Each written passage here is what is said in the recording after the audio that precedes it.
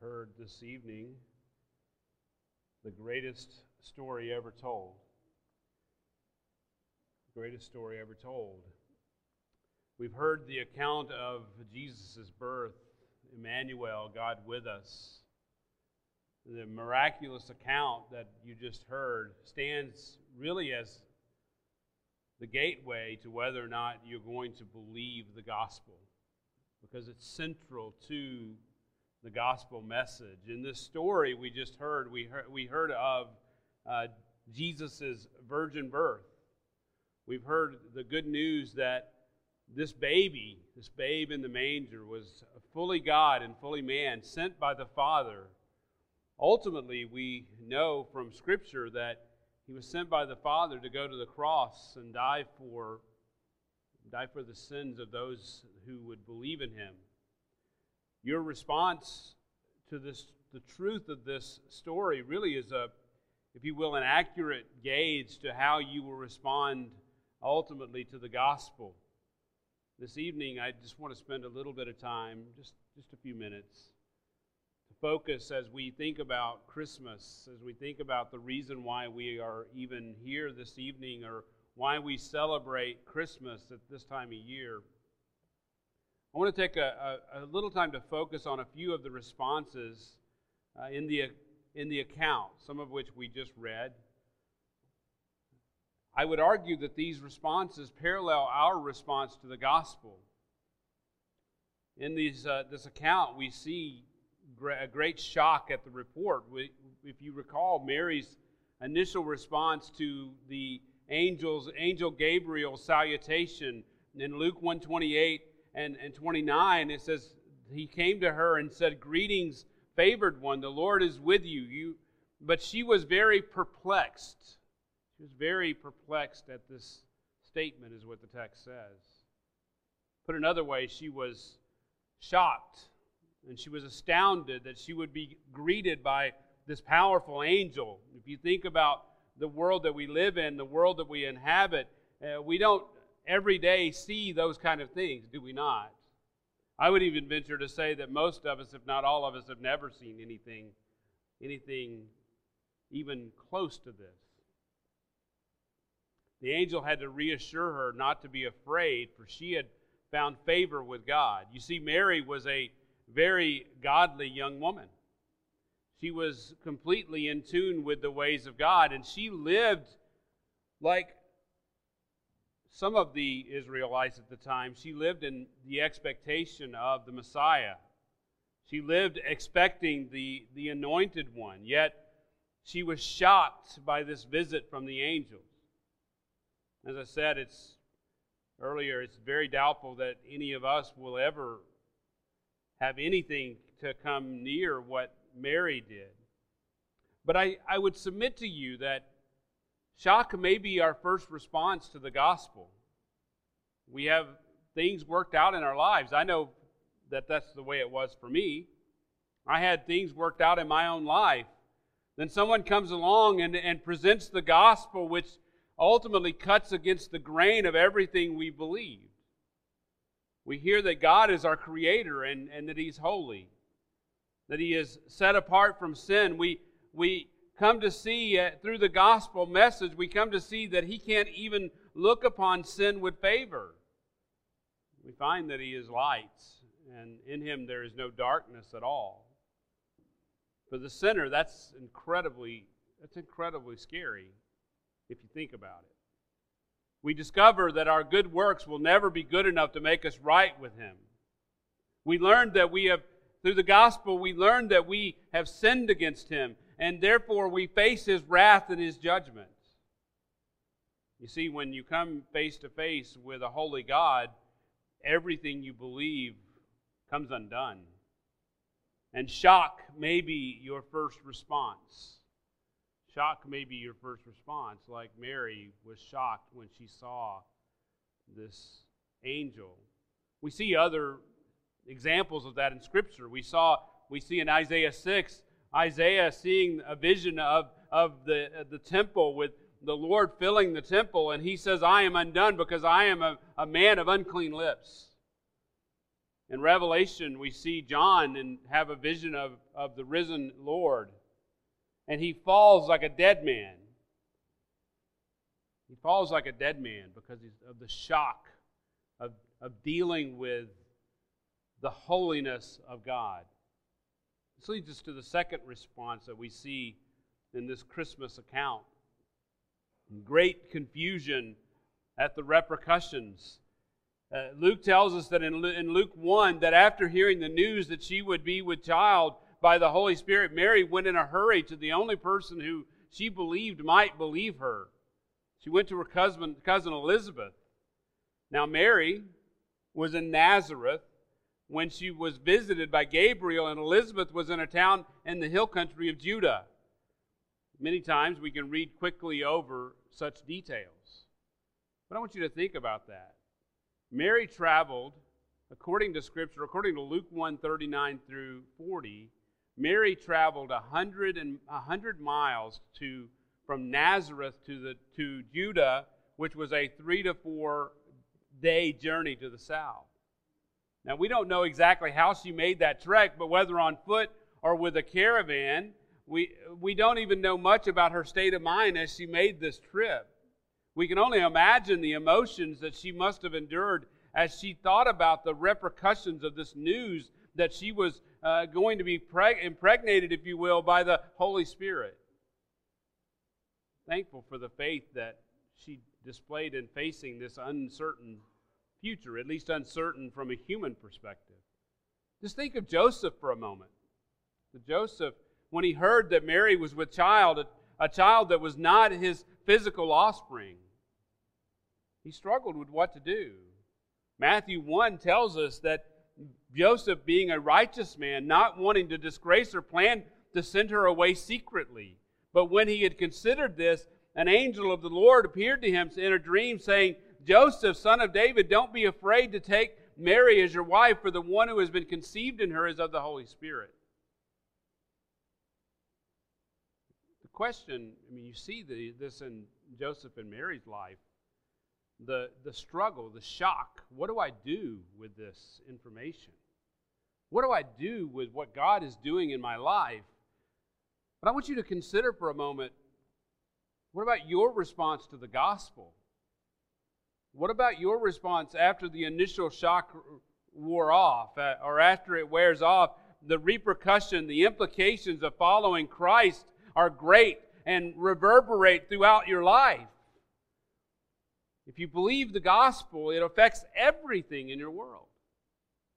Your family, your work, how you live, how you see the world. Nothing, absolutely nothing is left unaffected. Angie and I were just talking about this on the way here. What would life be if we didn't go to church? We can't imagine life without. We said, well, I guess we'd watch a lot. She said this. I guess we would watch a lot more television. And she said, I guess I would probably bake a lot less.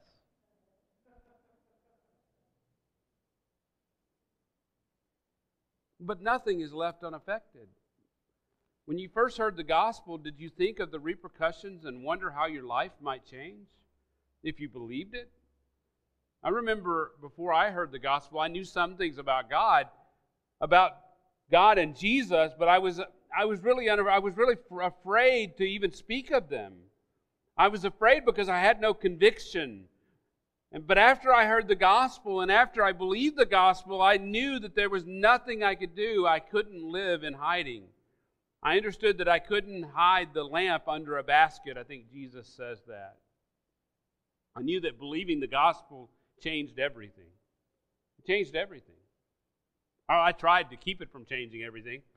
I did my best. But ultimately, I was undone. The news that Mary was pregnant with the Savior by the Holy Spirit changed everything for Joseph and Mary. The news that the angel announced to the shepherds changes everything for all who hear it. Luke 2:11.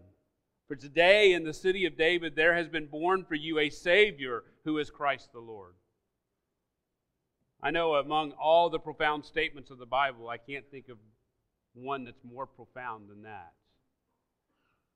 Beloved, our sin separates us from our Creator, from our Maker. You and I face judgment outside of God's intervention on our behalf. Yet God in His kindness has sent a Savior, His only begotten Son. As John puts it, Jesus Christ is the righteous one who is the only atoning sacrifice for our sin.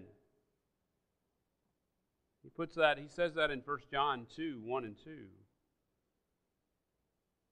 He says Jesus is the righteous one. And He Himself he uses the word propitiation. You could substitute that with atoning sacrifice. He has satisfied the wrath of God on our behalf if we would only believe. But believe me, it changes everything. It changes everything. In a good way. In a good way. This brings us to the third response we see in this account of the Lord's birth. Great joy at the recognition. The account of the shepherds provides an example of that response. What did they do after they visited Jesus? I think we just read it. The Bible says they went back and they glorified and praised God for all that they had seen and all that they had been told. Beloved, the overarching joy always comes over the heart of the person who recognizes the works of God for what they are. This includes the work of God in your heart. When you realize what He has done for you, but that it's something that you could have never done for yourself. The guilt that you have for your sin could never be satisfied. You know that, or if you're honest with yourself, you know that. God has reconciled you to Himself through the sacrificial death of His Son, if you know Him and if you believe. This time of year we celebrate Christmas because what we're celebrating is the joy of the birth of our Savior. Of our Savior. But we can't stop at His birth. His birth doesn't atone for sin without His perfect life. His perfect life does not atone for sin without His death on the cross. His sin-atoning death means nothing without His conquering the grave and being raised and seated at the right hand of God in the heavenlies. You see, the Christian finds great joy at the recognition of all that Christ has accomplished, of every act He accomplished in redeeming us from our sin. This leads us to a fourth response. Great obedience at the realization. You see, Joseph, he agonized. We didn't read this tonight, but if you read the account, Joseph agonized over how to handle Mary when he found out that she was with child by the Holy Spirit. But he did not struggle with how to respond once he heard the truth. In Matthew 1:24 and 25, it says, Joseph got up from his sleep and did as the angel of the Lord commanded him and took Mary as his wife, but kept her a virgin until she gave birth to a son, and he called his name Jesus. He did exactly as he was told. He was obedient to what he was told to do. Beloved, the Christian may not be perfect, but we'll always want to live a life of obedience to God. The Christian life is a life of obedience. Upon realization that Christ is our Creator and Lord, He's our sovereign, we trust Him and we obey Him from the heart. There's an old hymn we sing. I know most of you have heard it, if not all of you. It goes like this. 'Tis so sweet to trust in Jesus, just to take Him at His word, just to rest upon His promise, just to know, thus saith the Lord. See that the response to the gospel should be one of great obedience at the realization of what Christ has done. Unfortunately, there's a fifth all too common response, and that's rejection. That's rejection. Beloved, not everyone will believe. I'm persuaded that some of you may not believe. We see an example of this in the account of Jesus' birth. I don't think we read it But you may remember a man named Herod. What did he do upon hearing of the birth of the child? Well, he wanted to know where the child was, and he said it was so he could worship him. But that wasn't true. He was scared that Jesus, the true king, would come and take his power and his authority from him, which had been delegated actually from the Roman Empire. You see, Herod was a usurper. He came to power by heinous and shameful means. He didn't want to yield the throne to King Jesus. So when Jesus was born, Herod had all the children, all the male children in that area from 2 years and under, he had them murdered. You see, Herod utterly rejected Christ and was willing to murder the children in order to thwart him. If you're here tonight, not everyone will obviously reject Christ by murdering dozens of children. But here's the truth. Here's the truth. If you've rejected Jesus, you're no different than Herod. If you continue to reject him, you will suffer the same eternal fate in hell, suffering from the wrath of God. My prayer for those of you tonight that haven't turned to Christ as your Lord and Savior, haven't believed in his life, death, resurrection, my prayer is that you would turn to him. I pray that you'll come to see Jesus as the Savior who was born to die. He was born to die on a cross. He was born to take the wrath of the Father upon himself. 2 Corinthians 5:21 says, He made him who knew no sin to be sin on our behalf, so that we might become the righteousness of God in him.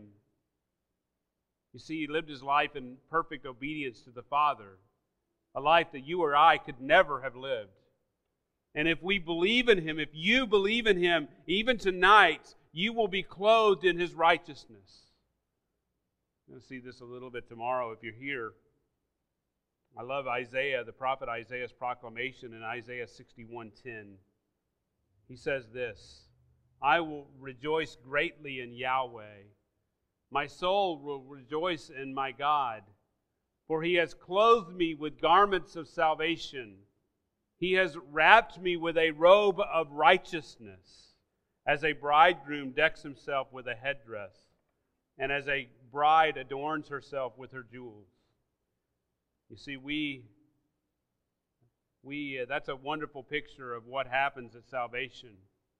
When a sinner recognizes that he or she cannot achieve their own righteousness by their own self-righteous works, they repent and they call out to God for mercy, and the Lord covers them with his own divine righteousness by grace through faith. His righteous robe for my unrighteous one. A wonderful truth. It's captured by the following words from the hymn, His Robes for Mine. His robes for mine, oh wonderful exchange. Clothed in my sin, Christ suffered neath God's rage. Draped in his righteousness, I'm justified. In Christ I live, for in my place he died. His robes for mine, what cause have I for dread? God's daunting law Christ mastered in my stead. Faultless I stand with righteous works not mine. Faultless I stand saved by my Lord's vicarious death and life. Then it says this. This is the chorus. I love this. Chorus. I cling to Christ, and I marvel at the cost. Jesus forsaken, estranged from God. Bought by such love, my life is not my own. My praise, my all shall be for Christ alone. My prayer is tonight that would be your song. that you would understand and you would live understanding this incredible exchange that you are now, if you are in Him, draped in His righteousness. You are now, because of what He has done, you are now justified. I love the line, in Christ I live, for in my place He died. For what He did, for what He accomplished, I can now stand justified before a holy God. Let us pray. Oh Lord,